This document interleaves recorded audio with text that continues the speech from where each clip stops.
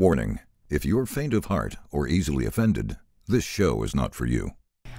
This is so cool. We finally get a vlogger on our show, and I can't wait to give you, some help and pointers to get your vlog almost as popular as mine. Thank you. Mariano, I'm sorry, buddy. Listen, I'm starting to... You're out of your mind, and I'm like starting to possibly believe that it's not an act. Anyways, this is the Nick Vertucci Show. I am Nick Vertucci. This is Valerie Brill, and we are here with Mariano. Let's go.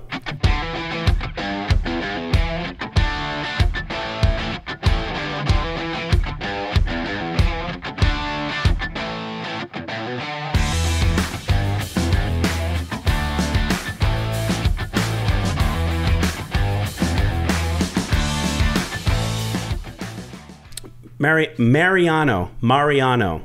Either so or, yeah. We've had this talk before. What does your mom call you? Mariano. Mariano. I like Mariano. Right. So back, like all my uncles and aunts, if there was a Mario, it's Mario. The Italians they pronounce it's crazy, really? Right? Yeah. So if someone's name is Mario, my Italian uncles will be like Mario. So it's hard for me to remember to call you Mariano. Yeah, it's all. But you good. don't care. No, I don't mind either way. And I just realized you must be Italian, right? Vertucci. You just realized it now. Yeah, just now. Nothing gets by you, bro. That's amazing. How did you put that together? All right. Are you going you have a future in maybe law enforcement? Yeah, or something. Absolutely. Investigations. Yeah. No, Vertucci. That is definitely a little bit Italian. Right. Yeah. So I thought maybe Middle Eastern or something, but oh wow, yeah. No. Yeah, I got that too. I got that Middle vibe too. Eastern, Middle Eastern like vibe, where in the Middle East would you put me if you didn't know Vertucci was my last name?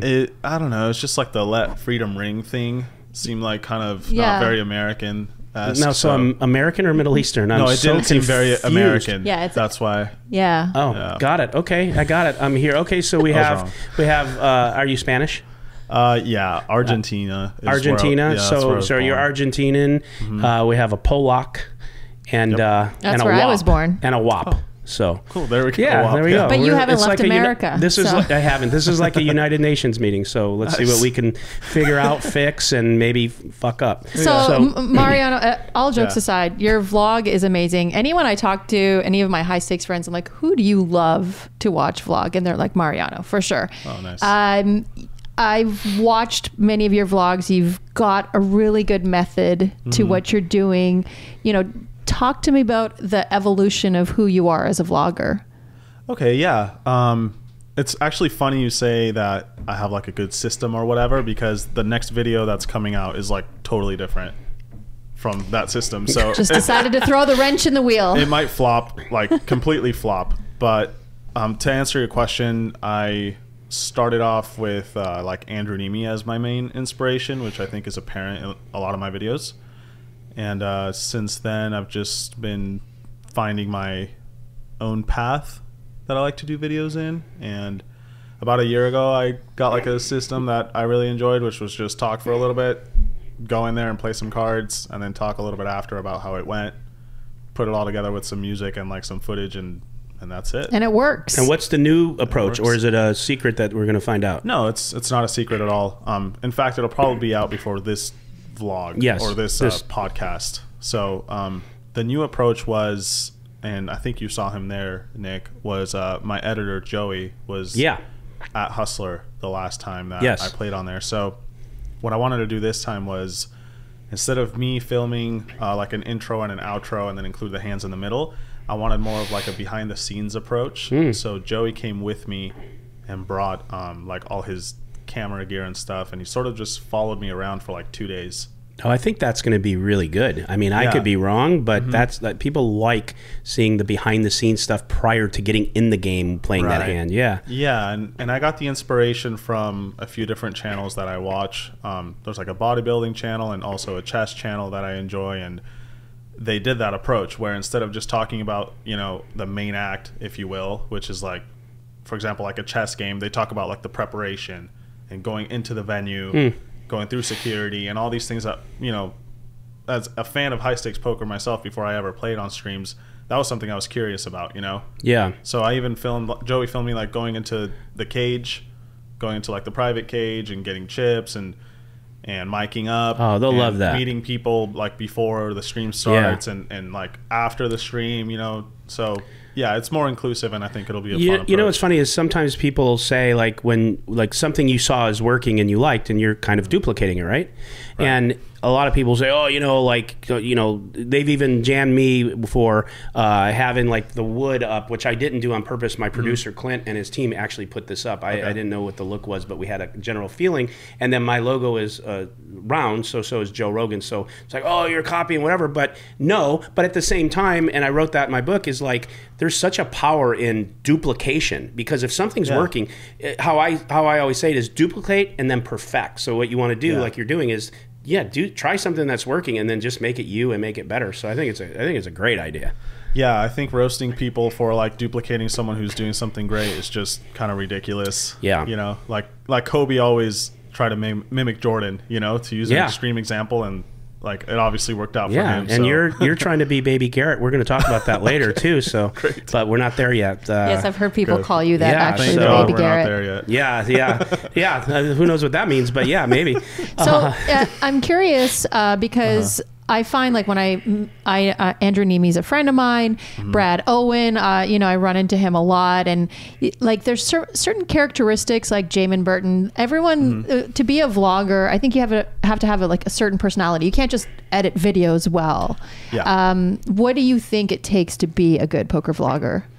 Because I feel like you seem like a nice guy, genuinely a nice guy, and I noticed that in Andrew Nemi and Brad Owen. Like, you can't come into a poker room and be like, "Don't talk to me." Right. Like, you're going to get attention now. Yeah, and that was never something I like aimed for, but it does end up turning out that way. But yeah, about your question, like, what does it take? You know, I do think there are some things, but at the same time, the poker audience is so big. There's so many people who want to watch poker, that I think whatever your personality is, there's going to be like a niche for that, even within the poker environment. You know, there's like people who love, like Andrew, for example.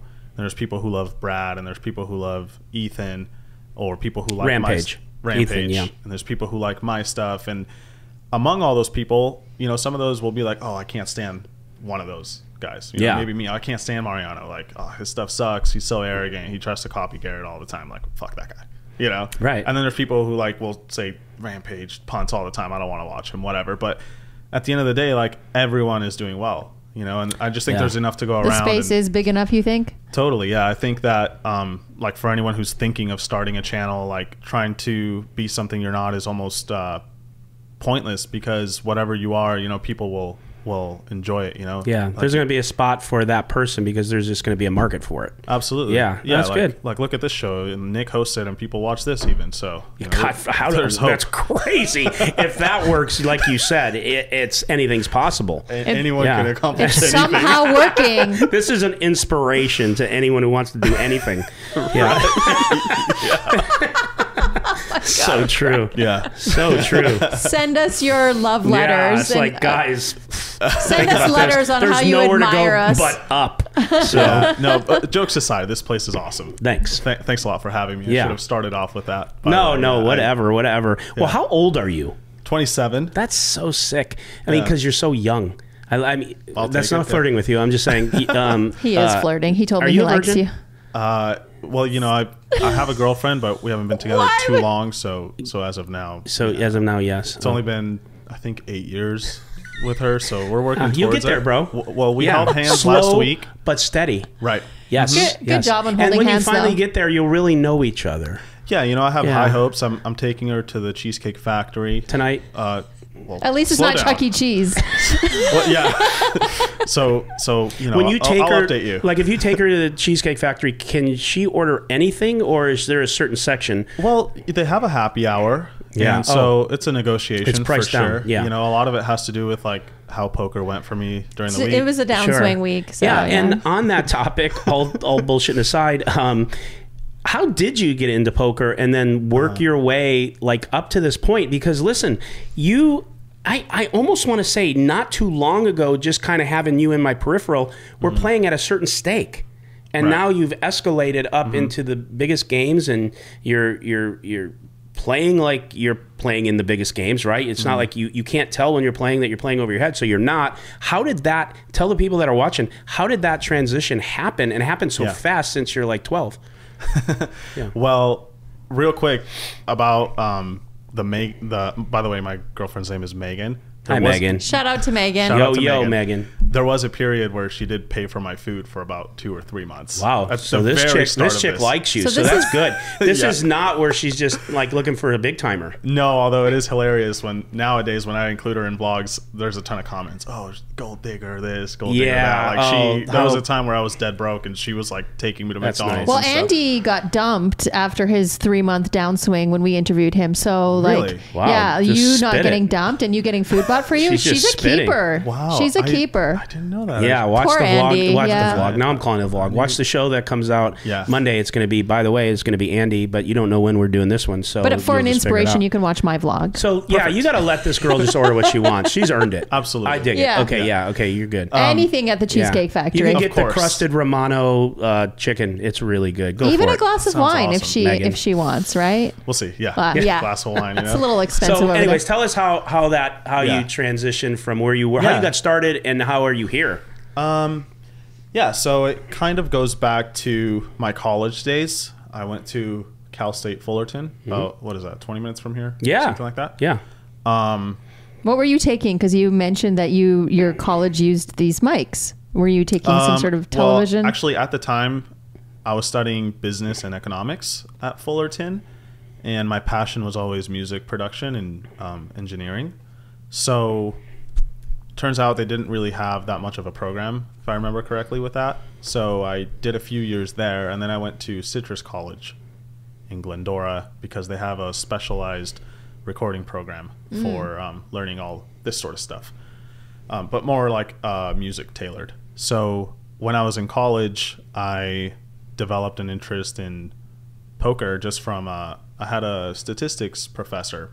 Actually, this started in like late high school, but anyway, there was always like math involved with poker. I felt like just drawn to it from like a psychological aspect, competitive math. It was just great, you know. And I started watching Andrew Nemi on YouTube while I was in college. At the time, my only job was delivering pizzas. I worked at Pizza Hut for a long time. Nice. Shout out to Pizza Hut. That's right. What's your favorite Pizza Hut pizza? How come they didn't patch you up and to advertise for him? Yeah. They paid me a ton to say that just now, so I'm good. But my good for the rest of the year. Favorite pizza, probably just standard pepperoni. Oh, that's so basic. I'm pretty boring. I wanted more out of you. Yeah, I'm here to disappoint, you know. Yeah. So yeah, I was delivering pizzas all through college just to like have some money. My family, like, we're like fine, you know, maybe like middle class, but we were never like to the point where I just had like a free ride in college or anything like that. You know, like food was on me, gas was on me, and all that.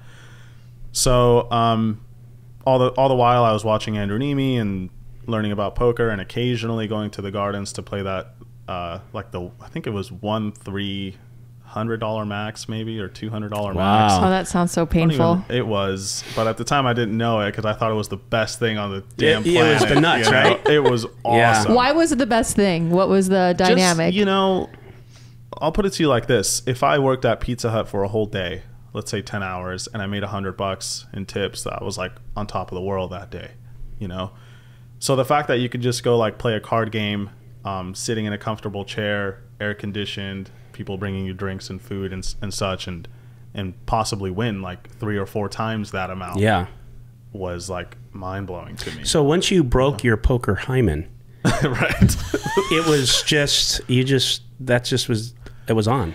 It was on, man. The hymen breaking felt so great that that's rare. Usually it's right. You know, it's in my case 50, it was different. 50. I wanted it to keep getting broken. So it was so long ago. I don't even remember when mine did. Yeah. Yeah. Well, yours probably closed back up. It's like 1973. Yeah.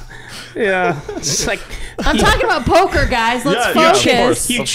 You change clothes and it's just like whatever. Who knows? Why are you matching me? I know, isn't that crazy? Yeah, we didn't even talk about this. But I don't have. We're so in tune. I should have cut like a. Okay, go. Great. Yeah. So anyway, as I approached like the end of college, Pizza Hut ended up letting me go, Terrible employee. What? Pizza Hut? What? What'd you do wrong? Did you eat all the pepperoni? Who's your manager? Give us his name or her name. I couldn't even tell you. I went through so many of them. I don't remember who was the manager. But why? What did you do wrong? I did a bunch of things wrong. I started like developing bad habits. I would call off often to play poker. Or at this time, I was also playing college soccer, which kept me busy a lot. So I already had like very little hours to work at Pizza Hut. When I did have time away from school and soccer, I wanted to go play or just relax. Your heart wasn't in it. My heart wasn't in it, man. You knew like, you weren't going to be humping pizzas much longer. It's probably a favor to you that they fired you. 100%. At the time, I remember thinking like, because I got the phone call. It was funny. It was during a World Cup match, the Soccer World Cup, which happened in 2018, I believe. And I was watching like a really important game to me at the time. It was Argentina versus France, I think. And I got the call, and my manager was like, hey, we got to let you go. Like, this isn't working out for like all these reasons. And I remember thinking like, I have like $600 in my bank account. And like the whole world just felt like it was like falling apart because I was like, and this is 2018, right? That's not long ago. I mean, yeah, I guess maybe for your age it is because it's like 30 your life, but generally speaking, that's what 5 years? Yeah, 4 years ago. 4 years ago. Like that's crazy. But because anyways, but just the trajectory. So it's hard for a dinosaur that has been around for centuries to grasp, what 4 years means to you. Right. That's like nothing.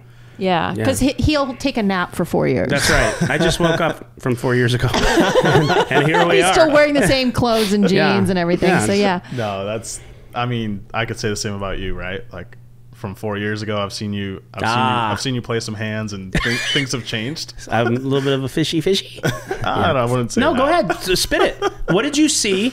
And then we'll go back to tell me what you saw from 4 years ago. Whatever, who cares? I talk about this. I want to hear about this Pizza Hut firing. Okay, we'll do that after. Do Pizza Hut. I'm really invested in the Pizza Hut story. We'll do Pizza Hut, and then we'll go back to like where we were 4 years ago. We're normally a bit more organized. No, this is fun. This is fair. Yeah, so I got the call, and I was devastated. I was watching the game with Megan at the time. It was just us. I went back inside and broke the news to her. And then Argentina ended up losing as well. So it was just it was a really shitty day. And I had a shift that day. Obviously I didn't go, got fired. And I remember sitting at home like what the hell do I do? And then I was like, I'll just go get a job at Domino. I was like, why am I acting like I lost some corporate position? Like I was just going to go down the street to some other pizza joint. But then like in the back of my mind, I was just thinking about like how badass is it that this dude in Nevada, talking about Andrew, like plays cards for a living and just hops around casinos and makes like YouTube videos. It's such a joke. Like, how can this be real? Yeah. It's like a dream. It's a total dream. Yeah. And like, especially in my position at the time where like getting a job in recording was like not easy. And even if you did, it wasn't like extremely rewarding, like financially. So I was like, you know what? Like, instead of going and getting this other Domino's job, why don't I give it a shot? I got my $600 in the bank or whatever it was. Like, I'll double that up at the Gardens. Like nothing. Yeah, like I got this. So I spoke with Megan about it. I said I think I'm going to try to play cards and see if I can. And I remember I had this genius formula in my head because at the time I was making around with tips $15 an hour. Wow. At Pizza Hut. So you're like, I can make 17 an hour as a poker player. That's what I was thinking. I was like, look, I play 2-3. I need to make 5 big blinds an hour. And that'll be equivalent. Yeah. And I think I can win more than 5 big blinds Anything an from hour. there is gravy. Exactly. Yeah. And I was just like, I have this plan. I'm going to go, and every time I double up, I'm just going to leave. Yeah. That's it. What a strat. Shoot, dude. No wonder you're so successful. That's so smart. That a lot of us would make it so much further. I'm just going to leave. Yeah, totally. Go on a heater, but don't go on it. And I remember, Megan was like, that sounds really smart. Like, and I was like, I'm not going to be like these other crazy gamblers where they stay and they lose their winnings. Like, I'm just going to win. And everyone else is not. It's so easy. So, of course, 3 months later, or probably not even that, 3 weeks later, I lose my $600. I'm also terrible at poker at this point. Not saying I've gotten ridiculously better, but I was bad, right? Like, I don't know what's But you didn't really know it. I didn't really know it. Like, looking back, give us a little description on, like, how bad you were. You know what's funny? For the poker nerds out there. I would give ridiculous amounts of money to, like, have those hands back to be able to see them somehow. Because I didn't have a vlog at the time. And I can't remember hands from back then. But I just know it must have been garbage. Yeah. And I would love to, like, watch myself play those hands now just for that would be pretty entertaining, wouldn't it? But I mean, unfortunately, for example, I have the videos. I'll give you a very, very remarkable example, and I'll never forget this hand. This is how broke I was. About 2 weeks after I got fired, I was playing this hand at the Gardens. I moved up to 3-5 at this point because I doubled like twice or something. Big deal. Big deal. Yeah. I was playing 3-5, and I had aces, and the board read ace 9 4 4 3. Right? I got it. I bet about $200. This guy raises me to $600, and I have like maybe another 400 if I were to call his raise. And I remember thinking, like, he's got to have quads, so I just call. And the guy turns over like a smaller full house. Yeah, and then I turn it over, and everyone at the table's like, "What are you doing, dude?" And I was like, "Oh, I like this guy." You know? Yeah. So then you admit that you're soft playing. You're welcome. Yeah, so then I didn't want to admit to anyone, but like that's just an example of like how clueless I was and broke and scared. That's a great example. Yeah, man. So anyway, fast forward like a month and I lost it all. I had like $0, and now I was like, I need to get a job. And this is the time that like Megan was like paying for my food. My parents weren't like doing super well at the time, like money wise, and I hadn't even told them that I got fired. Every time I left out that detail. Every time I was going to play, I was telling my parents I was at Pizza Hut. And did your parents approve of poker? Because I have immigrant parents who still to this day, Veronica, you gamble. Of course. We no leave you no money when we die. You go to casino, you lose money. Right. Yeah. I mean, now it's a little different, but my parents are also like very traditional in that sense. We're from, they have like European roots, and we're from like South America. Like, you work your ass off, and that's the end of story. Like, that's the way you live life. You work, you go to college. You pray to God, and you die. Pray to God, yeah. Yeah, you stay within that box right. that tradition says to You don't bring shame to your family. Of course. Which I'm not bashing at all, I think that approach is like, there's a reason it's been around for thousands of years. Like, sure. Family, but it's not for everybody. It's not for everybody, and I always felt sort of disconnected from like the norm in terms of like, approaching life and financial freedom and such. So, but I didn't have the balls to tell my parents, mostly because I didn't believe in myself at the time, really. Yeah. So how am I going to ask them to believe in me? So I just started lying, and I was like, yeah, I'm going to Pizza Hut, and I would get back at like 3 a.m, and my dad would be like, where have you been? And lots of pizzas, Dad. Lots of pizzas. It's big sports weekend. Exactly. Yeah. Exactly. And so for a long time, I didn't have the courage to tell my parents. Eventually, I let them know that Pizza Hut put me on leave, sort of, and yeah, so this was, long story short, I had no money, I had no job, I had a degree that no one really cared for, and so I called on Megan to like help me, and she did. She covered food expenses for a long time, and we hung out, and that was like my only source of like life is okay at the time. And then my best friend Joseph, who's been like, he's essentially like my brother. He's someone I've known since I moved to this country, pretty much, which was like 2002. So it's been 20 something years, I guess. Yeah. Wow. Anyway, he was like, hey man, look, like, if you want to try this poker thing, I'll lend you $500. And I was like, dude, I just lost it all. Like, why are you going to do that to me? And he was like, well, I could see that you really want to try it, and you want to keep trying it before you like go back to this Domino's thing. It was probably a terrible idea, but he thought he was being a good friend, Right. So I took this 500, and I went on a sun run at 2-3 at the Gardens. I ran it up to like 3K, easily the most money I'd ever had in my life. And at this point, I won a jackpot. That was a life-changing, like a bad beat jackpot. Bad beat jackpot. What end were you on? The good end? I was on the good end. Wow. By the way, another example of how scared I was to lose my money. I got raised. I have ace king. I got raised on ace deuce. I bet the guy raises. I just go all in. I'm scared of the bad beat. I want him to fold like ace queen in case the queen comes or something. Balling and cringe, yeah. And anyway, he had queens and he ended up calling. And, wow, it worked out for you. Yeah, it worked out, and everyone was like, "Why did you go all in? What if he folded?" I knew he was the type of player to overplay queens. Yeah, exactly. I probably made some excuse. Right. Yeah, he's committed, or I don't know what I said, but in reality, I was just afraid that he would somehow beat my hand. But anyway, that it wasn't even big, but for me, it was huge. It like doubled my. How much was the jackpot? I got $5,000. And you already ran it other thing up to 300 to 500 to 3,000. So you got 8,000 large. He's talking about it though. I thought you were going to tell me you won like $80,000. No, it was 5,000. 5,000. Oh, okay. And I called my family. I called my parents. I never get the bad beat jackpot. Yeah. And it's like, oh, it's $5,000. Yeah. Right? This was actually at a San Manuel casino, which also had 1-3 at the time. That's where I was playing. And their jackpots aren't very big, if I remember correctly. I don't even think they have a poker room anymore. But anyway, so this was like life-changing. Now I'm rolled for any game on the planet. I have $8,000. Did you pay Joe back? Yes. Good.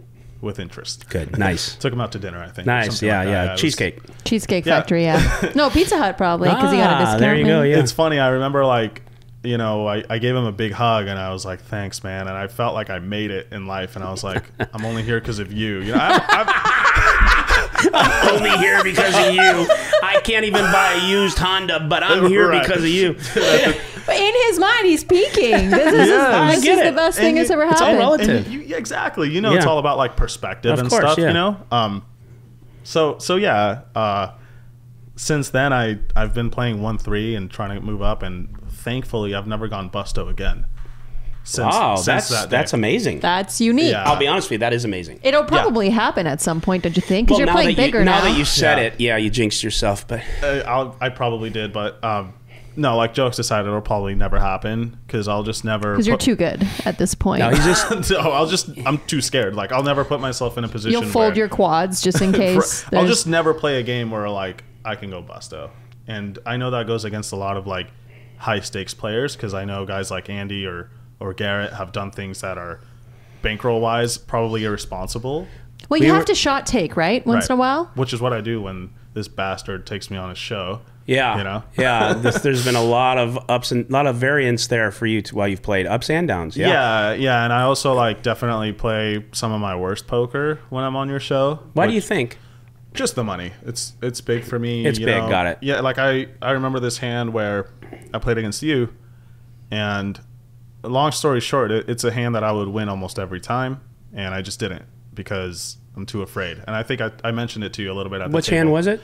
It was one where we went like multi-way to a flop. I have 9-7 of spades. You have we just played it. Yeah. Yeah, I remember it. Sure. Suited. Yeah, it comes like queen, jack, and X. then I bluffed because you checked. Yeah. That's just the hand where like bluffed with the best hand. Yeah, you're just like, I'm always going to have stronger hands than you usually, and it's just a position where like if I raise, it's going to be very hard for you to call with like a ton of hands, and I beat your bluffs. Correct. Like, if you fold, you did mention that right on the spot. Yeah. Yeah, and I was like, but what if I'm wrong? Like, I have to raise to like $20,000. Like, so like that's just an example of when I'm on streams, big streams, I should say. I'm Mariano, shot taking, so you took the hand with Francisco with the two ace king hands. You had queens. I mean, you were such a favorite, and it was so gross. But you did. I will tell you. I could tell you were like sick. Yeah. But you took it like a champ. I feel like I could have taken it a little bit better. No, I did. I had like a little tantrum moment where I said something like, I can't remember exactly what, but it was something like, I never run good in this stupid place. Or something like that. Oh my God, it was nothing. You said it with a smile on your face and told Francisco, great hand. No, that is, you're just being hard on yourself because you're trying to be baby Garrett. I just feel bad because I look forward all week to playing on your stream. It's one of like, it's an honor to be there, and I know a ton of people want to play on there, and they can't for multiple reasons, and I'm on there regularly, and I'm bitching about losing a hand like it's just a bad look, and I wish I had. Why didn't you seem scared the other time we played when you bombed on me like 3 times in a session, and you put me to that test where I had to call with 10s? Like, you didn't seem scared there when you put 40,000 in. It's funny, like I have more money now, and I was more nervous this time around. I'm not entirely sure why. I think because it was a little bit closer against that hand with you. Yeah. Whereas I'm talking about the most recent one. It was a little bit closer, the decision, and I felt like the profitability of raising you on the river was very it was marginal as to whether or not it's profitable. I would say we're splitting hairs. Whereas the previous hand, I was very, very confident that this was correct.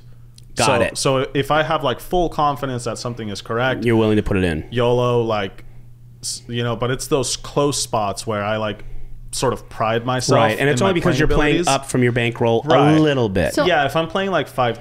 Sorry, go on. No,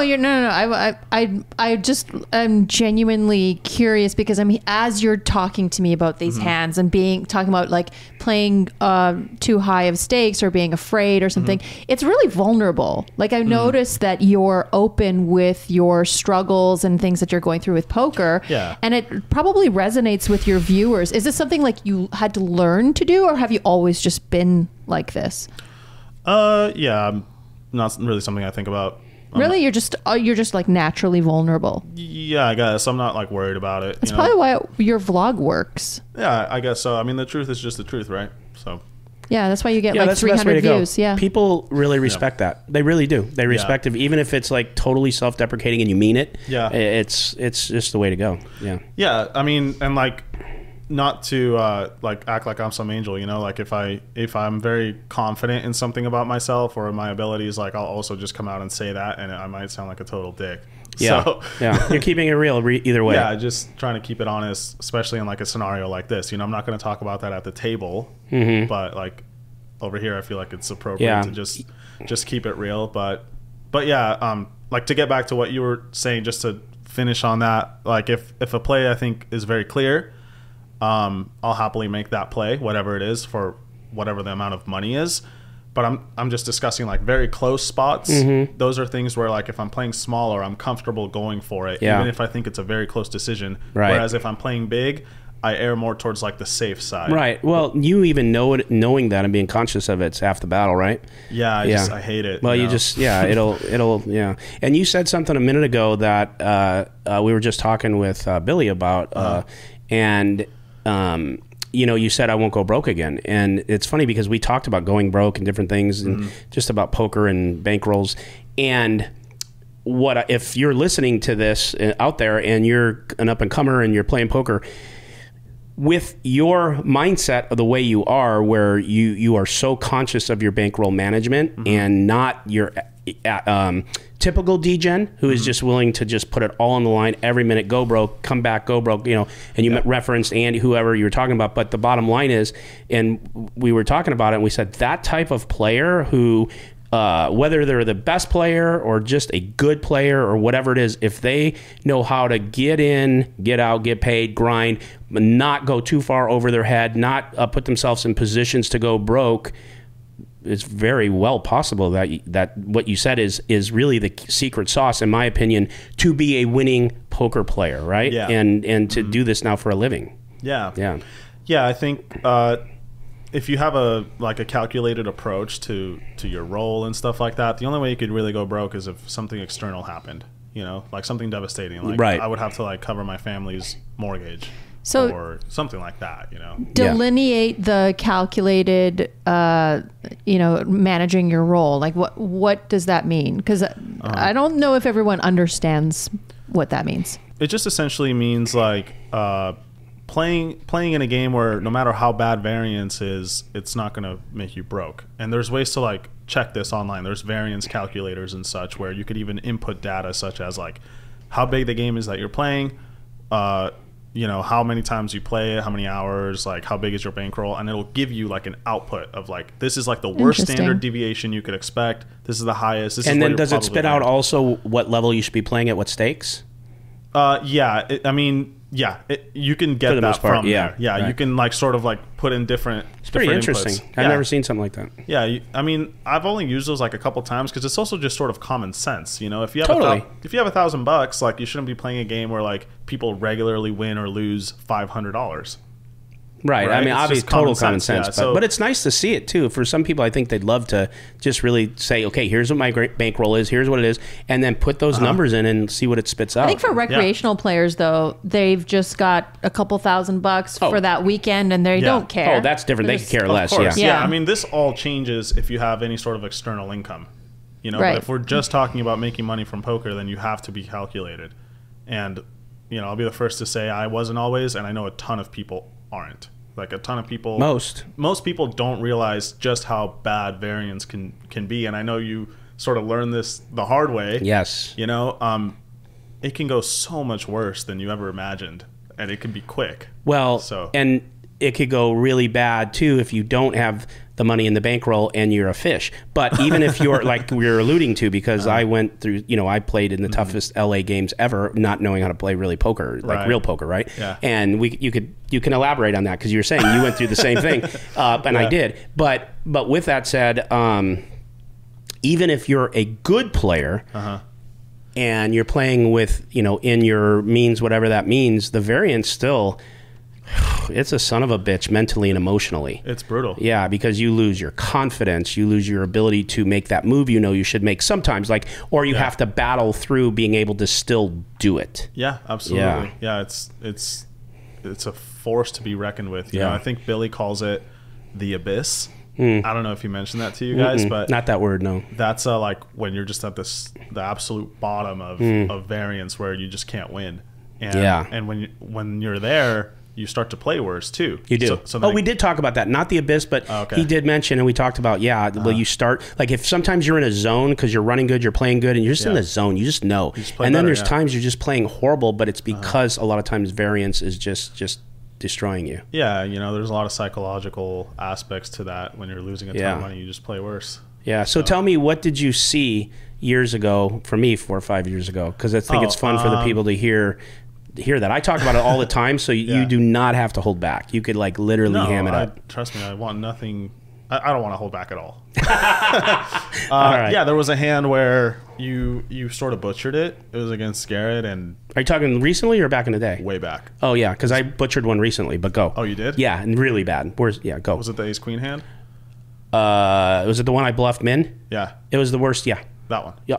What am I doing? What was I trying to beat? What was I trying to get the fold? I don't know what happened there. That's all right. Yeah, but you know because it was really bad. But what's the one you're talking about?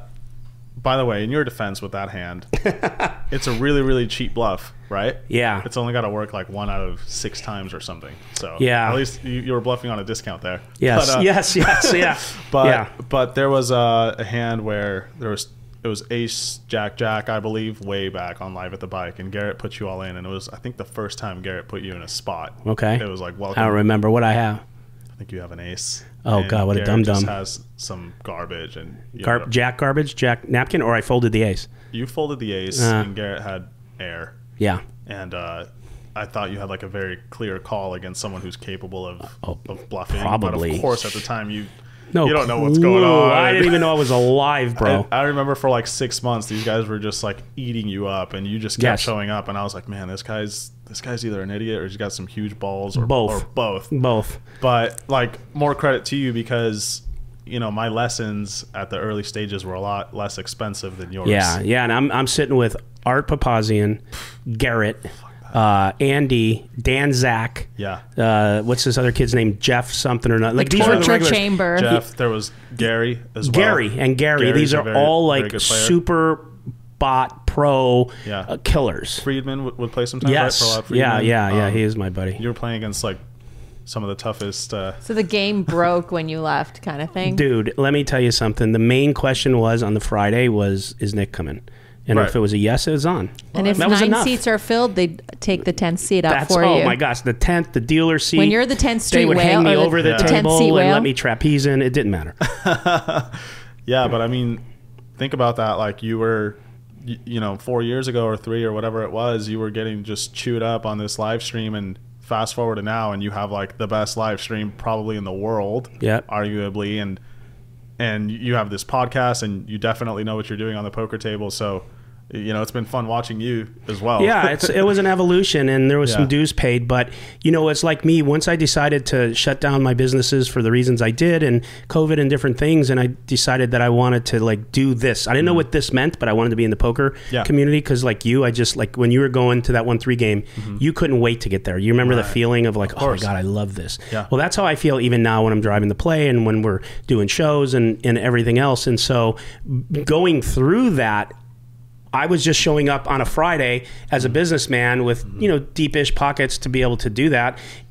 But then once I started, and I had the luxury, which we talked about with Billy, to be able to see this stuff. So as I'm seeing it, I'm going, what are they doing? Right. I don't even know. This doesn't even compute. This is a level that now that I could see the cards, I don't even know what the hell's going on. And so then as I started really wanting to become a better player and then take it serious, it was like the best thing. I tell people this, it was literally the best 6 months of my life, because no matter how embarrassing it could be, like if you're like, I didn't even care because I didn't even know it was bad. To be honest, I just thought, well, I don't know what's happening until I figured it out. But that allowed me to be able to transition, and I don't think I'm a good player. I'm just saying transition to a player enough to be able to compete in that game. Like it even got to a point where I still was the mark, but towards the end, before I left Live at the Bike, I was able starting to compete, at least hold my own, if you will. Sure. Right. And then I went into the Tuesday game, which was not all the pros, but being in that Friday game for 2 years or whatever it was. As I started playing the Tuesday game, I was crushing it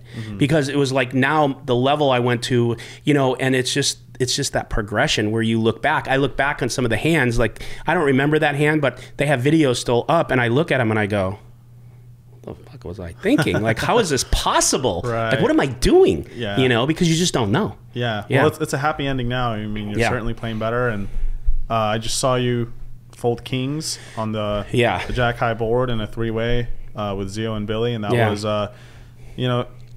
it looks easy when you could see the cards, of course. Yeah. But man, I know it's not easy. That was a tough fold. I had $16,000 in that pot, so it was like I felt like that was my family was in there. Like how do I walk away? But and you're right, when you're watching and you can see aces, kings, flush draw, or whatever, it's like, oh, such an easy fold. But I'm telling you, when you're sitting there, you're thinking like, there's so many variables of how my hand could be good there. Yeah, and not just the fact that you think you might be beat, but there's also like a psychological discipline you have to do it. Yeah. Because just knowing isn't enough. Like actually making the decision is a whole and then doing battle. It. Yeah, of course. Like, because we all get like so frustrated that you're like, fuck it, I'm putting the money in. Yeah. Whatever. And I know I'm probably behind, but my hand's too strong. Well, you'll make some excuse to do it. So you talk yourself into it. Yeah. So like, deriving that you're probably beat and then actually having the discipline to like execute based on that is, I think it's very admirable and crazy to think that like it's the same guy who was getting eaten up by those sharks a few years ago. So I'd have called. Fun. Yeah. Oh yeah, 100%. 100% you would have called. I'd have broke my wrist getting my chips in. But yeah, no, I get it. I get it. Cool. I'm curious, do you feel, you're such a big content creator. Do you feel like you're obligated to your content? Do you ever want to just like play and not record or not do content for a week? Because I notice you do like 1 or 2 vlogs a week. Yeah, so that's a good question. When I first started the channel, I was in love with it. And slowly it shifted from just a hobby and like a creative like outlet? Project, outlet, to sort of like a business and an obligation. And I'm not complaining that it became that way because so many good things have come from that being the case, But yeah, like recently it's been becoming like a little bit more of a chore and something I don't always want to do. But that's why I switched it up with Joey coming on set and doing a different approach. Cause if I don't feel like things are new and like progressing and I don't feel like I'm working towards something at all times, like I'll just start to go crazy. So yeah, that's a winning formula and a winning attitude because I really believe that because there are people that are like highly successful that have to keep evolving and changing the formula to keep themselves vested in the interest of something that they've built and created. I've did this in businesses where I've built these things to a point of like whatever, and then I just go, I'm bored. Like, and I loved it when I first started. And so you have to find a way to change and evolve and do that. So I think that's a great idea. And I think you would obviously agree with this. Well, first of all, you're popular enough now if you close that down that you would still be able to, your trajectory being known and getting in games and people invites and like you're a good player. So let's face it, you're getting invited to shows because not only are you one of the nicest people on the planet, but that wouldn't be enough.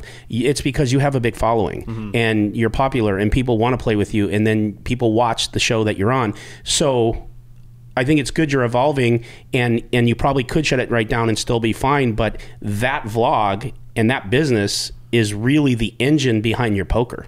Yeah. The ability to get in the games. Yeah, absolutely. And have people want to play with you. Yeah, of course. And I also think back to, you know, those Pizza Hut days where all I ever wanted was to be Andrew, or had what he had, you know, where he makes videos and plays. And I know that I'm in a position where like a ton of like young dudes who like poker would want to be.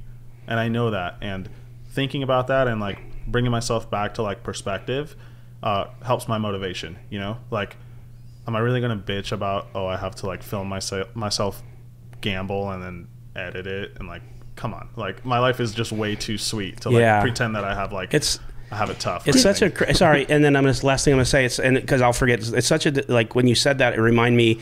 I don't remember which song it is, but it's a Kid Rock song, okay. And he's basically, as he's singing, he's saying like, "I wish I had your life," which was the normal life, the wife, you know, stability, not being whatever, and then he goes, "But I bet you wish had mine," right? And it's just that thing, right? So you just remember that the grass is always greener. Yeah, but remember how hard it was. Not hard, but what a blessing it is for you to have created what you did, because not anyone could do that. So anytime you are thinking of pivoting, as you said, remember back to the Pizza Hut days, because you don't want to ever let something go that was so valuable to you. Right. Unless you're unhappy, then that's different. No, not unhappy. And that's, you know, to answer your question, that's why I've stuck with it. And at times it is still like very enjoyable if I have a video I'm excited about or something like that. Like, I think you should do one video as Pizza Hut Mariano, you know, just like go back in the day, deliver the pizzas, do the pizza grind. Do a spoof. Do a spoof, She's the spoof girl. You know, it's funny. Not a Spice Girl, she's a spoof girl. I almost wore a Pizza Hut shirt to the live stream.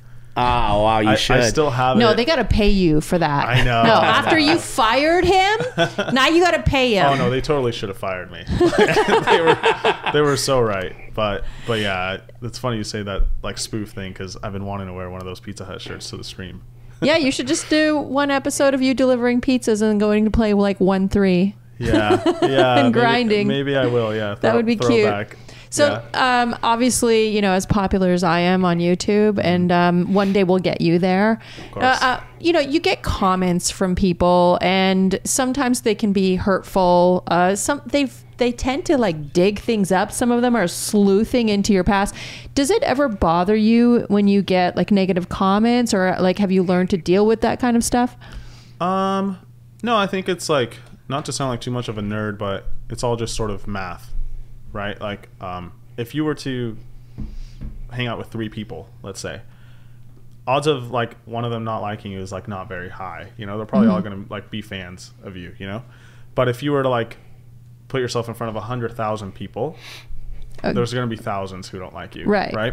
So there's always like a very small slice of the pie, or maybe bigger slice, whatever it is, of people who are like going to talk shit. So naturally, the bigger the sample size, the bigger the sheer amount of people doing that. So true. Yeah. So it's just like, it's just bell curve, you know? I've recently said, you know, the majority of the stuff that I see in the chat or in the chat world or in our comments, I want to say the majority, but I could even go the majority. Majority's great. Yeah, but there's a lot for me, like with the whole Vertucci, there's a lot for me that has been really negative. Yeah. But I was saying recently on one of our shows, but really the people, the masses that that really are enjoying it or appreciate the show and like watching you, they don't say anything. It's mostly it's the people with They're the just negative. tuning in. Because I went to the WSOP, this is redundant, and literally every 4th, 5th step I took was somebody going, "Oh my gosh, the show, this is the greatest show ever been. Hey, so thank you for putting it on, picture." And so it was just like, I'm like, me? Like, you're supposed to come up and like say shitty things, you know? Right. And so it is really like that. So for you to recognize that's really smart, because sometimes I forget that. Yeah, it's a small percentage. Think about it. For everyone who's like talking shit on you or something, there's probably like 10 people or so who are like a fan of you and don't say a word.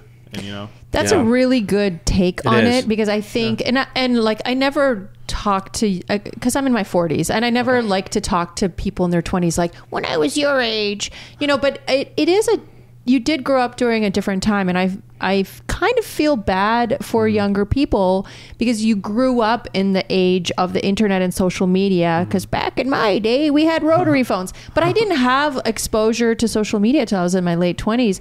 And so I kind of got a self-esteem about, like, things don't really bother me when people say shitty things about me. But I notice like a lot of younger people are very sensitive to it and get, you know, like Haley, the photographer from the World Series of Poker, she closes down her social media so often from like these bad comments, and I get them all the time and it doesn't bother me. So it's like really refreshing to hear a young person. Well, it's the only attention you get. Yeah. So, I mean, what are you going to do? You got to just play the cards you dealt. I just got to take what I can get. Yeah, at my age. Yeah. At my age. Yeah. Hey, when I was your age, I can't remember. I'm going to go knit right now. At 27, I'm thinking maybe the internet was just starting. When I was your age, I didn't have a cell phone, didn't have text, dial up. When he was 50, the internet was just starting. So, yeah, it's a different day, man. Yeah, but actually, like, not to pretend I'm perfect, because recently I had my first actual like frustration with the internet trolls after like 3 or so years of being on YouTube. Like, it finally happened where I was like, what the fuck? You know? What was it? It was that Queen's hand versus Francisco. Oh. I was very upset to see like so much negative backlash the next day, because essentially what happened in the hand was, if I remember correctly, Mike goes all in, I call, Francisco goes all in, and then I call again. Yeah. So at this point, I'm like, okay, just by habit, let's run it once. Because normally in games that I play, I always go once, right? Then I'm like, wait a minute. Like, this game is really big for me. This pot is huge. It's like only the second or third ever pot I've played that's 6 figures plus. I'm like, what am I doing? Like, why am I running this once? Like, it should 100% be run it twice, just for my financial... Yeah, it's to combat variance in that particular thing we talked about. It's financial situation, you know? Yeah. And variance is going to get reduced no matter what anyone has. Whether Francisco has 7 deuce off, whether he has when aces. You're running it twice, you mean, yeah. Yeah, when you run it multiple times, like, it makes no difference what anyone in the hand has. All it's doing is reducing cutting variance in half. So during this like mental process I'm having in like a span of 5 seconds with my adrenaline pumping through the roof because the pot's so big, Francisco at some point shows me ace king. I tell him I have queens, or I show it or something. Mike tells me that he is in trouble when I show him my hand. So at this point I see I have the best hand. Right. If anything, that should make me want to run it once even more, because I have the best hand, so why not? YOLO, right. You know?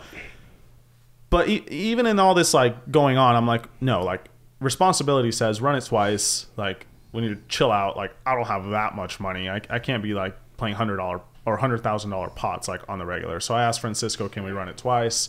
He says yes. Long story short, we couldn't because Mike has to agree. So, okay. And Mike didn't agree? Mike didn't agree. He always goes once. Despite the main pot being like much smaller than the side pot between Francisco and I, which we got to talk about, by the way. I feel like big side pots... Sure. Whatever. I don't care. It's we could talk about it. The ability to run it twice Valerie. She's just become a new owner. She's a third owner. Maybe you want to. You're talking about running it twice because you did have a big side pot with like heads up side pot, right? Yeah, let's say Mike wants to go once with the main pot, and then those two guys could decide to go That's twice. That's really a weird situation. Yeah, because think about what about this? What if I had 100K? Francisco had 100K. I agree. And Mike has $10K. $300.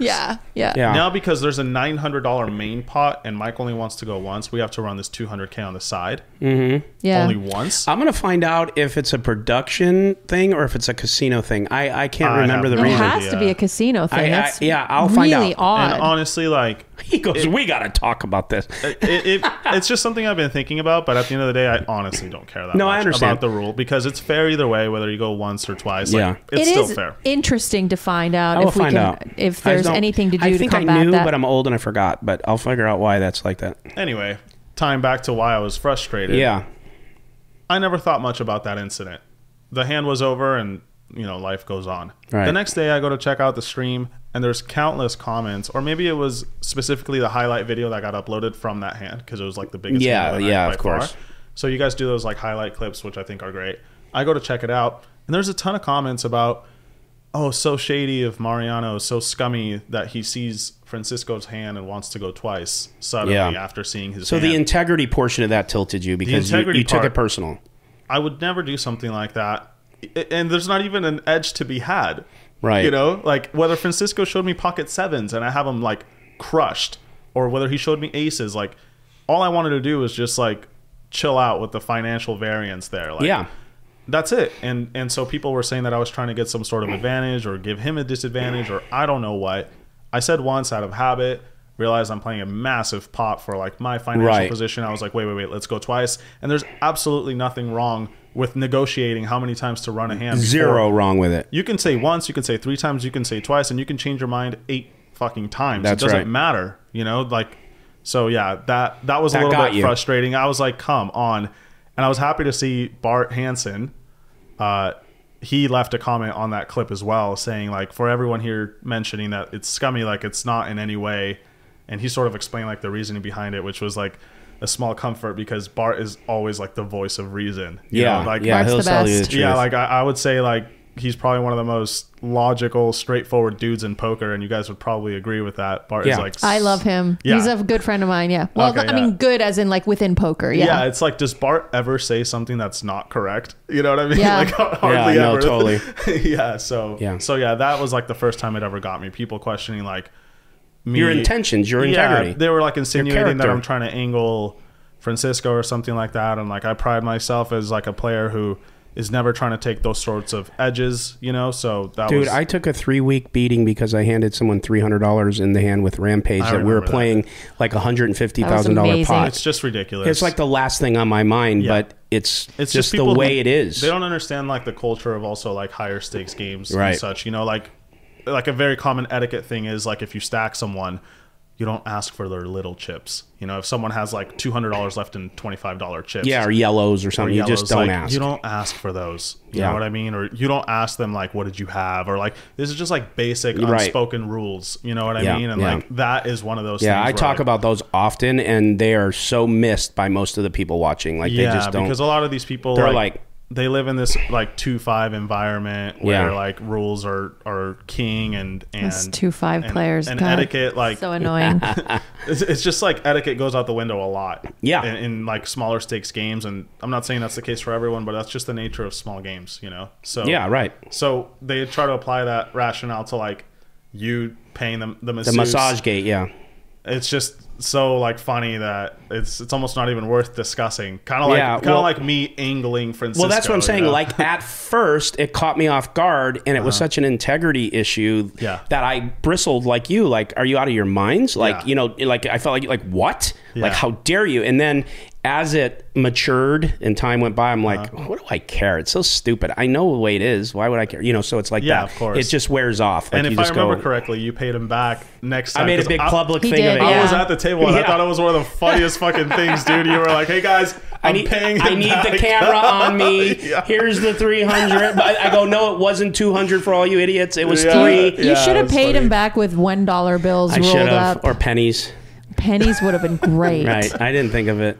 Yeah, the whole thing was hilarious, but yeah, that was like the only time I ever got upset with like internet trolls or anything like that. But so. I sincerely believe that most press, whatever it is, whether it's negative or good, is usually good. Ends up being good, because then the hysteria puts eyes on you, and then you become more popular. And it's not just you, it's anyone. And then unless it's an egregious thing, like typically it ends up working to your benefit, because the show gets more popular, you get more popular, people look at your vlog, and you know. Yeah, I guess. But like, as someone who's never really cared much about how much online traction I get, like that aspect of it was like indifferent to me. You know, I don't ever want people. But they're looking at it in a vacuum in that one instance. If you were a scumbag player, it would show in many other instances, but it hasn't, right? It was just like, it was the way you just said. You were just like, didn't know whether you were going to run it once or twice in that quick moment. Yeah. So it wasn't an egregious thing. Yeah, of course. Like, I always want to win, but I want to do it in a way that like I can sleep at night. You know what I mean? Yeah. Which leads me to my next controversial question. Go. So my question to you is on the topic of your poker persona, your integrity, how you handle yourself at the table, right? How you act. I have a source, and I'm a journalist, so I'm not going to reveal my source. I have a source that has shared some information with me that you have went into the lab and watched almost every possible hand you can of Garrett, so you can emulate him on the felt, Baby in Garrett. hands, how you play, how you put yourself maybe in positions to get seats. I don't know. Go ahead. It's funny that you say that because I've told maybe 2 or 3 people in the world that I've done this. So. I have my ear very low to the ground. I have my sources. Yeah. I know other things about you I would never say. He has baby pictures of you. They're not baby pictures, but go on. He contacted your mother before the show, too. Oh, yeah. Yeah, it's not like a secret or anything. Well, not anymore. Right, yeah. I'm not like upset at all that you brought it up. It's just not something You could just deny it.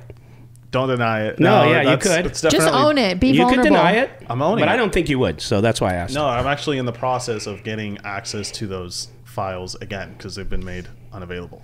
So, but anyway. Have they? Yes. How? They're just all gone. What about the paywall thing? Yeah, well, if you're okay with talking about Live at the Bike. Oh, you can say their name. We talk about them all the time. Okay, Live at the Bike. must not be named. No, name everything. Yeah. So Live at the Bike used to have a paywall where it was just like $20 a month. You have access to their entire catalog. They shut that. They shut it down? So it was shut down for like 3 months because Bally's took ownership. If I could be getting this wrong, by the way. Yeah, they just did. spit it. Who cares? So Bally's took ownership. Website's down. I'm like, whatever. Interesting. I'm like, whatever. I'll check them out when they're back.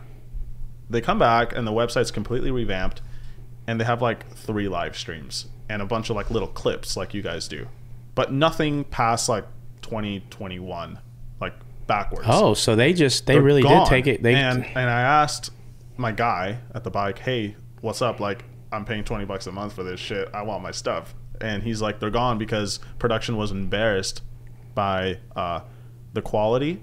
Who told you that, or you can't say? Someone told you? It doesn't matter. I don't think it's a problem if I say, but I'd rather just not in case. Yeah, it is. don't. So anyway, which I don't get because I think those old streams are great. Yeah, those are classic. So historical. They're like watching the They're historical. Yeah. I used to watch Live at the Bike like freaking 10 years ago, and it was like the show was what it was back then. We have all accepted that it's evolved, and like it's so weird for them to get rid of those shows. I mean, like it or not, they're like the OGs, right? They're the reason that the Lodge started, and every stream in Texas started. Mark Hansen and David Tuckman had their start there, jumping out of a limo in their blazers, for the intro. You guys remember that? Yeah, so yeah. Like, I guess just to circle back to your question, those streams don't exist anymore. Right. Or if they do, they're hidden somewhere. Yeah, they keep them somewhere, yeah. Yeah, now the website is like... But you have a contact that's going to let you go back and research. Them back because so this sort of ties back to around the time that I started taking it more seriously, which is right around jackpot time. I wanted to I've just always been very competitive and stuff that I put like a lot of time and energy into, right? Which I think is natural for like most men. Yeah. So I wanted to become elite and. Well, you're stepping into the abyss. Go finish your thought while you're still alive. So yeah, I just wanted to like become great. I didn't just want to win a little bit. Right. And I'm still like very ambitious. Yeah. So I was like, well, how the hell do I do that? So I started watching like what I thought were the best players, and it turns out like I was right about who's the best players. So I was watching well, I should say, live poker, because there's a ton of like online people who are like infinitely better than but live poker instead of internet robots. Right. So I started watching every stream with Garrett, who I thought played very well. Turns out he has gotten a lot better. I'll say that. I was going to say, if you didn't say, he is better than he was when he was playing those days. It's amazing that a guy who's accomplished so much is still hungry to improve, right? Because Garrett never has, he doesn't have to get any better, but he still does, and it's kind of freaky. It's kind of spooky. Right. That man freaks me out. But anyway, so he was on there, Art was on there, Chris Brewer, Gary, Jeff, Brian Kim, and Andy, just so many players who I thought were like just incredibly good. They were the best. And I just didn't understand what the hell they were doing, just like you, Nick. I was like, why is it that like if Art opens early position and gets called by the big blind and the board comes like ace 8 deuce, why is he betting pot sized on the flop? But then if he opens the button and the big blind calls, same scenario, and it comes ace-8 deuce, he's betting like a third or a quarter pot. Yeah. I'm like, I was going to say a third, yeah. I'm like, what the fuck is this? Right. What is that?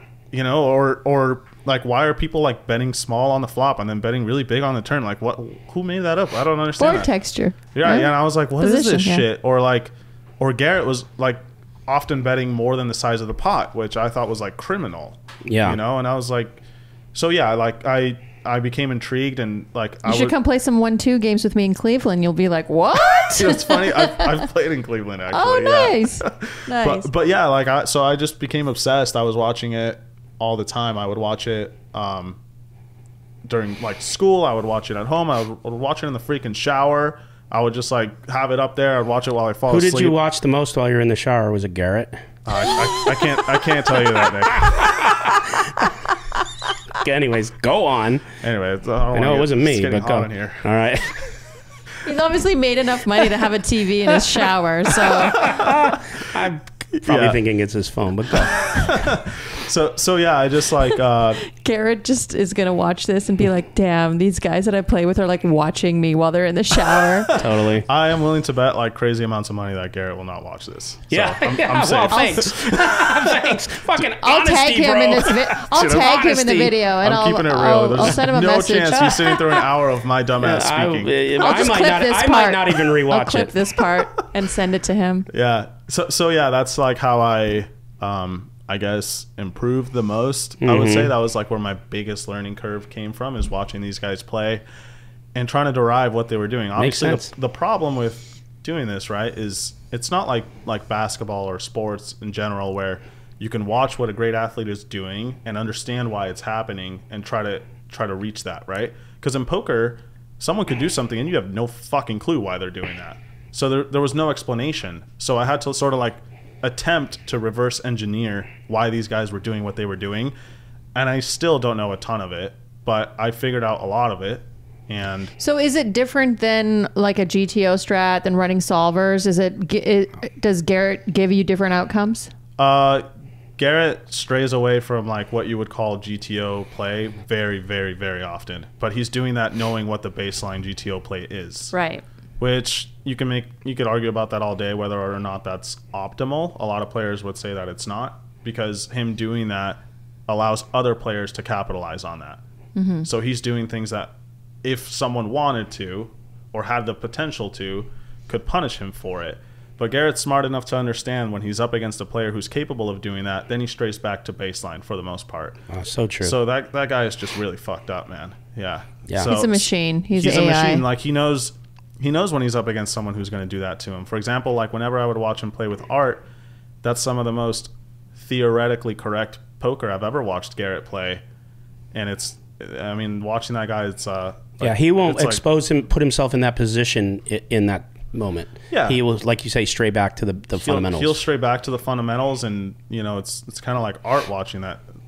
No pun intended. It's like an Art watching Garrett play, because he has this dance between like correct and incorrect. Yeah, he knows when to go outside of the yellow lines. He knows when to veer out and come back in. Yeah, and so that's why I focus the most on watching him. And for more of like a theory approach, I would watch a ton of like Dan Zach and Art and Brian. BK. Yeah, Brian.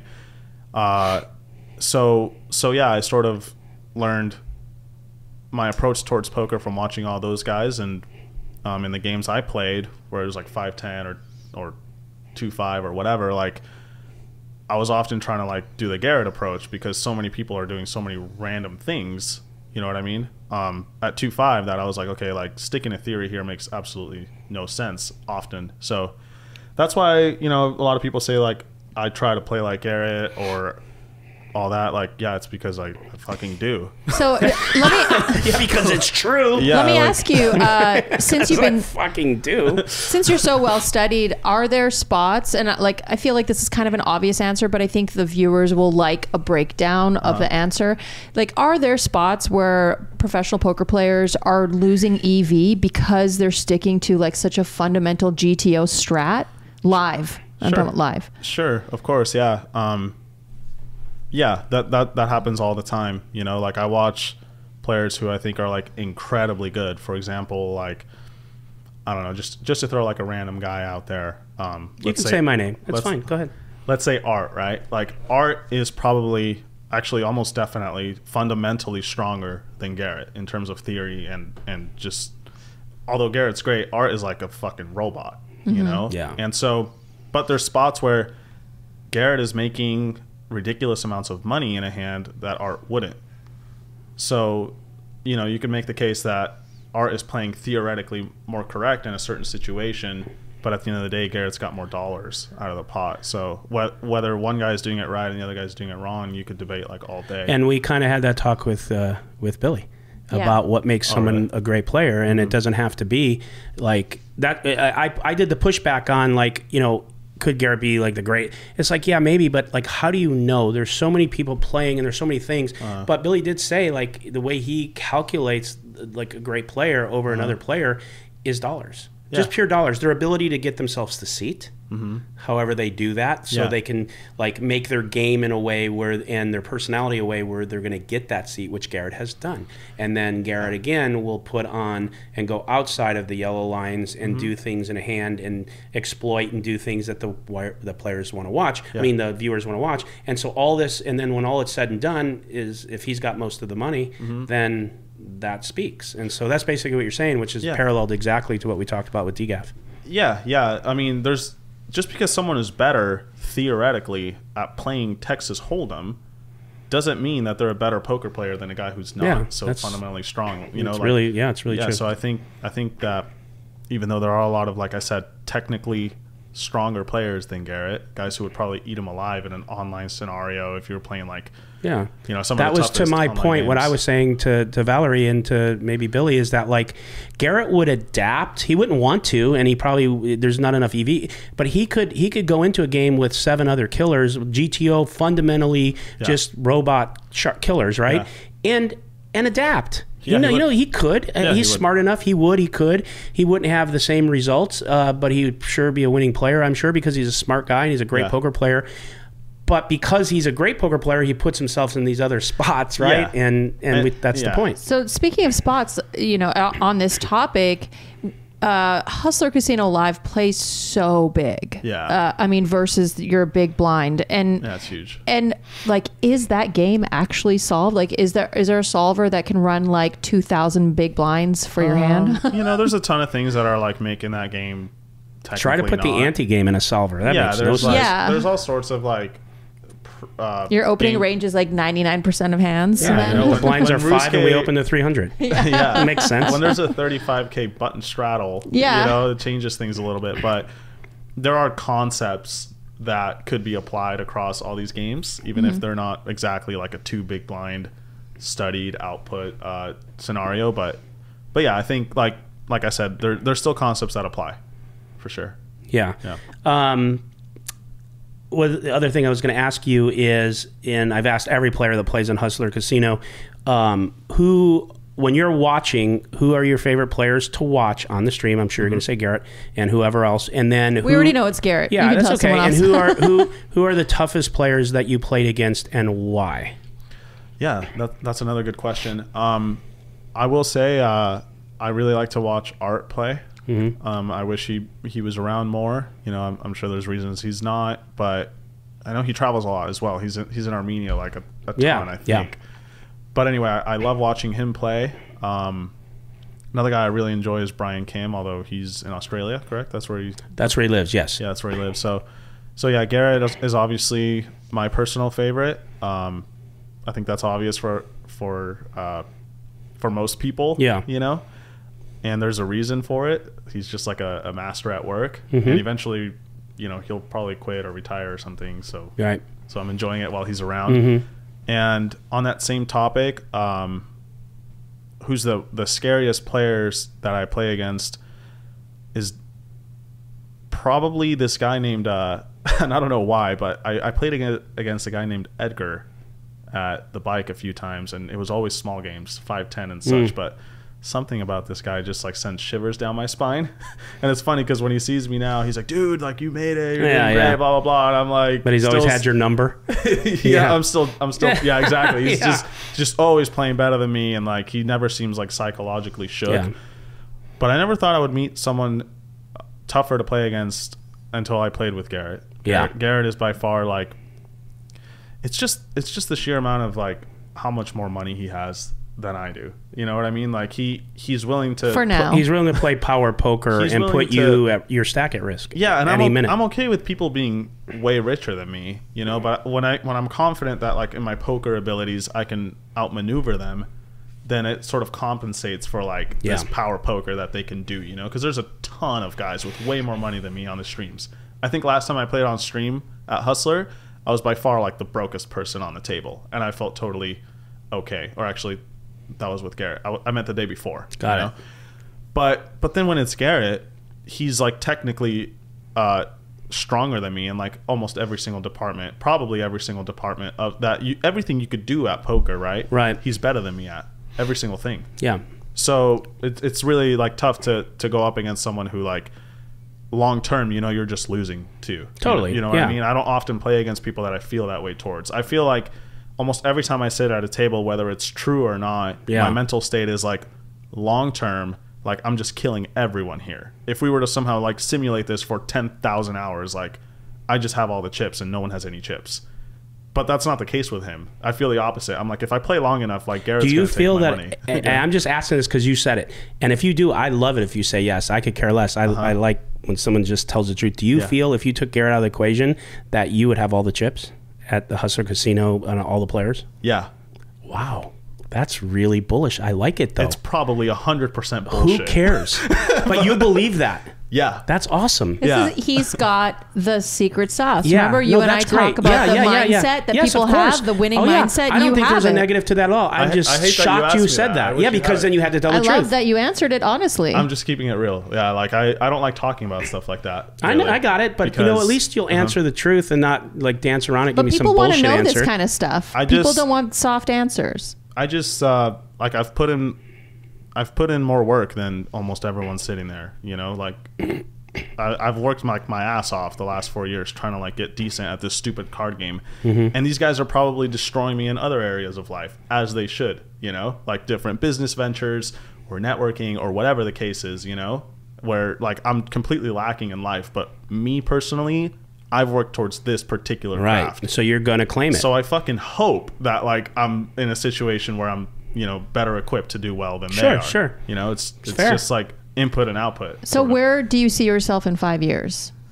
You know, I things could change, but what I've always wanted since I started playing cards is to like reach the very top of LA poker and cash game poker. So yeah, I hope that I'm like battling with the best in 5 years, and hopefully it's Garrett if he sticks around, you know, and if he doesn't, that's fine too. Like, but you know, I know that he's got other things on his plate now, and he's sort of done his grind. Like, I've heard him mention talking about like having kids and starting a family and whatnot, and poker no longer being his priority. So I don't know if he'll still be around, but yeah, I hope to be like battling still in 5 years if you guys will have me. For sure. Well, I think we'll be there, and we'll definitely have you. I'll think about it. Yeah. But you gotta keep vlogging. Yeah, I'll definitely. You gotta build up those numbers. We'll get you on, and then, you know, obviously you're never going to change who you are, because you're very nice to have around. You're nice to all the players. You're respectful. So I don't see why not. Yeah, and I'm curious, like, what vlogs you like. I know you said Andrew Nemi, but who are some of your favorite vloggers? Let's get some shout outs. Yeah, so I used to. Well, I guess we'll start with poker. I used to watch poker vlogs almost exclusively when I was like falling in love with the game. Now I watch like 0 poker vlogs, and the only poker I want to watch is like high stakes cash games, you know, like interesting hands and such. But I'm just so sick of watching like all these dudes play like 2-5 and 5-10 and get some value and go home, you know, like, so double up and go home. Yeah, exactly. Like doing exactly what I was doing. So. But that being said, like I still enjoy every single Andrew Nemi video he puts out. That guy is still like the godfather to me in terms of like poker vlogging. I feel like he, even though the Trooper has been around longer, I feel like Andrew really unlocked this like creative element with poker vlogging, and he just has such an artistic approach. Like, so yeah, I would say his is like my absolute favorite, and that's about all the poker I watch. But I watch a lot of like chess for entertainment. and stuff. So. One thing you said that I just thought of, I don't know what made it pop in my head. It popped in when you said it the first time, and then I forgot to ask it.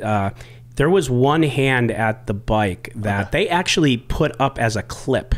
Yep. But this is something I've never told old Valerie over here because she loves gossip and she would press me. But there's a particular player there that literally there's not one person in poker that I dislike, and there's a person, right? And so there was a hand that I was in with him that I actually put on my Instagram and my link because it was like such a troll, like to put it up there.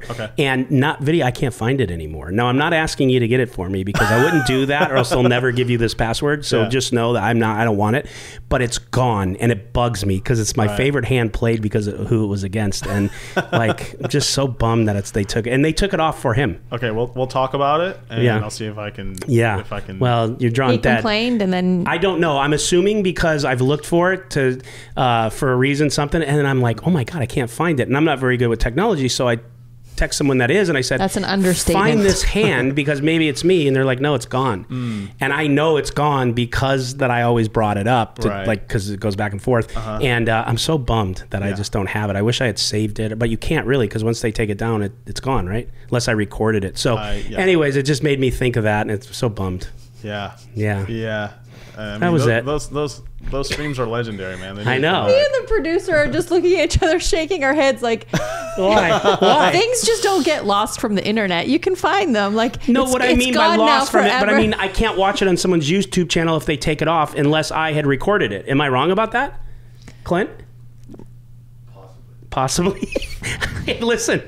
We'll get to the bottom. He said possibly, so that means there is a chance. You know what? Just put something out on 2+2. All right, then fucking find it for me, you two. The 2+2 analytics geniuses. Nerds will find it. Internet geniuses. All right, whatever. So last question I have, unless old Val has one. Why do you still live in the boondocks, and do you plan on changing that? Because, like, what a ride. I won't say where because that's your personal business, but, you live in the boonies. Like, you live in Stockton, don't you want to live closer to, like, casinos since you drive to LA, commute to LA from Stockton? Well, it's funny you bring that up because I'm in the process of moving to... Oh, you are? Yeah, to Anaheim. Oh, that's right here. You can go to Disneyland. Right. It's anytime. Right. It's not set in stone. It's actually happening, like... Buying a house. He's going to sleep in his car with, in the parking lot. I'm not buying a house. Just renting an apartment, like a short lease. When are you guys getting married?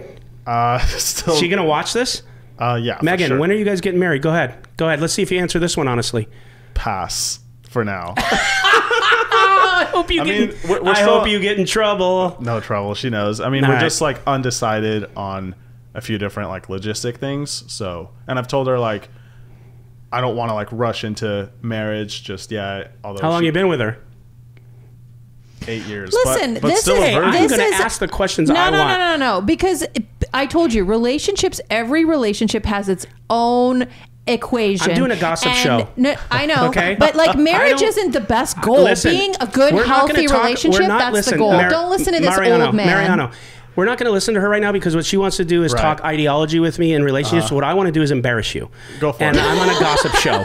Okay, so I'm looking to embarrass you and create heat with your girl. I don't care what you do. I think the whole marriage market's a racket, I don't care if you get married. I don't care if you're in an open relationship someday. Listen, I'm going to go on. Don't spend $50,000 on an engagement ring. That's not what's important. If you guys become poly, I don't care what it is. But while I'm on this show and I have this mic and that fucking sign says a Nick Vertucci show, then I am going to embarrass my guests. But anyways, I think that's enough. No, it's totally fair. Yeah. I just, the one argument I would make is I think there's a lot of couples who are married that are much less happy and more fucked up. Yeah, that's if we people get. Who are that's dating if we're like.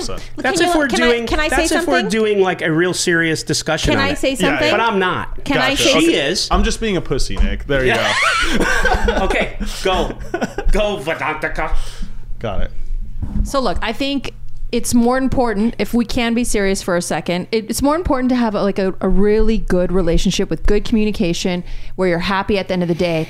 Yeah. It's not about a big blingy ring. It's not about like if you have kids or don't, if you get married or don't. It's whatever the two of you want to do and what's making you guys happy. Don't listen to this one because it's not like I think the whole marriage market's a racket. It's not it shouldn't be about a $50,000 ring and a $100,000 Reddit. Why do I think this would becoming about you. I don't think it's about me. I just think that the whole wedding market is like ridiculous. And I think women are like, are trained almost to think like, oh, my marriage day, my wedding day is the most important day of your life. No, like your actual partner, the relationship you have with them, that's important. Don't listen to him. No, I agree with you. And I think Megan and I are on the same page about what you just said. But him and Megan are on the same page. I just have two things to say. Number one is... He's so sassy today. Valerie, I can't get it out. I have one thing to say. Do you feel better? Yeah. Okay. Thank you. I'm glad. And the second thing I have to say is I could care less what you do. I was just trolling you. I know. All right. I know that's so. true. He's gonna, when you go, he's gonna be like, I can't believe they're not getting married in a church. No, I'm not. I'm just so disappointed. That's what he's gonna say. He's never coming back on Hustler. No, I mean Nick's probably gonna. He's coming back on Hustler. You're never coming back on this show. So I don't care what you own, even if you own the poker show. I mean, anyways, go ahead. I was gonna say, give it a few more streams, and Nick will probably pay for the engagement ring. Oh, okay. Yeah, then you should get a nice ring. Yeah. Bang, bang. Well, you're going to have all the money so you can afford it. Yeah, right. You know what I'm saying? Like I said, dude, I'm almost 100% sure that that's absolute bullshit. It's just my mentality. Like I dig it. Yeah. And with that said, you will have the final word. She will not. This is the Nick Vertucci Show. I am Nick Vertucci. This is Mariano.